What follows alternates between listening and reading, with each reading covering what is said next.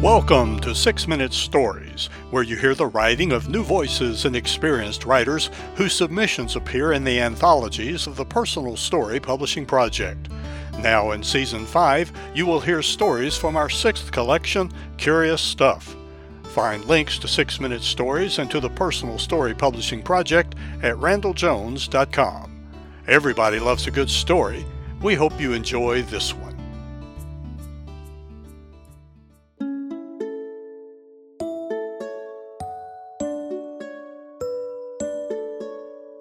Haunted by Hair by Annie McLeod Jenkins. Norman Maclean offers a lyrical opening line, "In a river runs through it. I am haunted by waters." Impressive, a little bit eerie, certainly memorable. I, however, am haunted by hair. Long spirals of girlish hair from the early 20th century twined around wads of tissue paper. Old ladies' faded grayish yellow locks bound up with a twist of string or ribbon.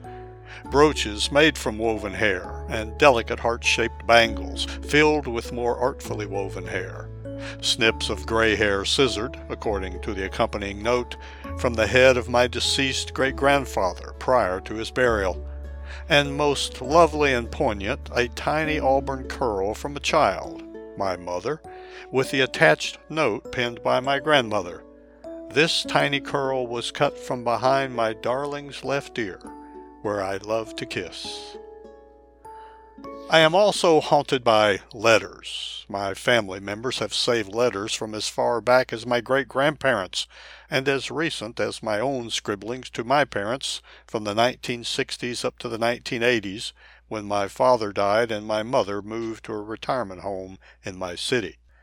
During the early days of the COVID-19 pandemic, I set aside every Wednesday afternoon to sort by date and writer all the older letters and large batch of more modern ones.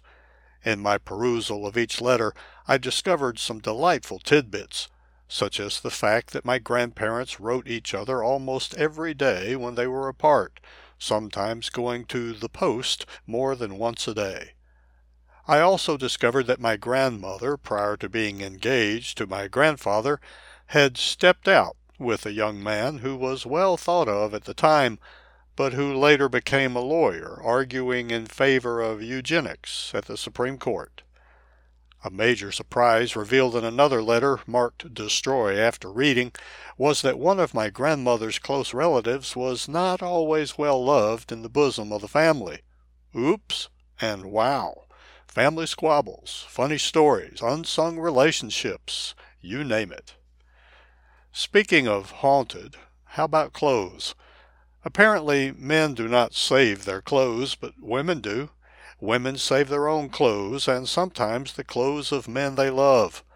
My grandmother saved the clothes my grandfather wore the last day she saw him alive. Frugality being the norm of the era, she also saved shirt collars that she was preparing to re-sew onto my grandfather's shirts. Cleaning out an outbuilding after my mother's death, I discovered bins and barrels packed full of 19th century dresses, purses, and underclothing. There were lovely evening gowns as well as day dresses and delicate paper-thin baby dresses. Also, a most telling little item in a tiny purse, a pill box, still containing pills, with instructions from the doctor to take when feeling distressed. My grandmother, I am sure, suffered from anxiety and depression. I wonder if these pills were an early form of Xanax. So yes, I am haunted by clothes and pharmaceuticals. Diaries abound in my family, but a particularly haunting one belonged to my great-grandfather, who studied medicine in Paris in 1850. After completing his studies, he spent 3 months traveling with his younger brother and another doctor who was also studying in Paris. When this diary was passed down to me, I do not think anyone in recent memory had read the whole thing. I took on the task of deciphering the faded spidery script and sometimes archaic spelling, putting the whole diary into my computer. But what a journey for me!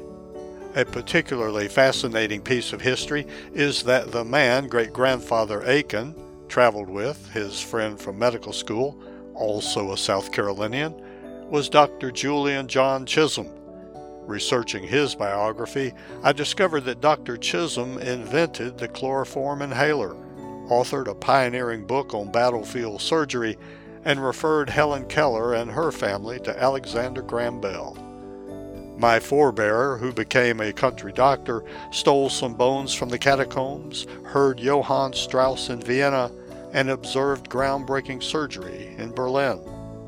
Now, not only do I know something about my great-grandfather, his prejudices, his fancies, his intellect, his worries, his worldview, I even know details about his professional friendships.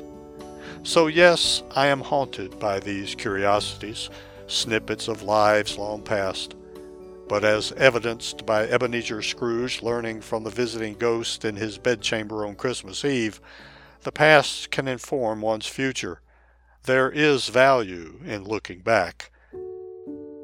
It is a privilege to be haunted by my family, even when I learned some not-so-nice things. And I am taking a stand right now to follow in the family tradition of never throwing anything away.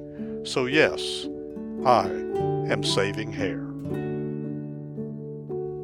Copyright 2022, Annie McLeod Jenkins. Annie McLeod Jenkins lives in Winston-Salem, North Carolina. She is a member of Winston-Salem Writers. She loves to tell stories, but she acknowledges that a firm deadline helps her get those stories from her head onto paper. Her essays have appeared in earlier editions of the Personal Story Publishing Project. In her spare time, Annie enjoys completing crossword puzzles, reading, and eating, and she declares that she regularly frets about the demise of the correct usage of lie and lay. Thank you for listening to another 6-Minute Story. You can read them all in the 6 anthologies of the Personal Story Publishing Project. Find the link to our online store at randalljones.com. That's RANDELL Jones.com. There you can learn about submitting your own story for consideration for our next Personal Story Publishing Project. And remember, everybody loves a good story.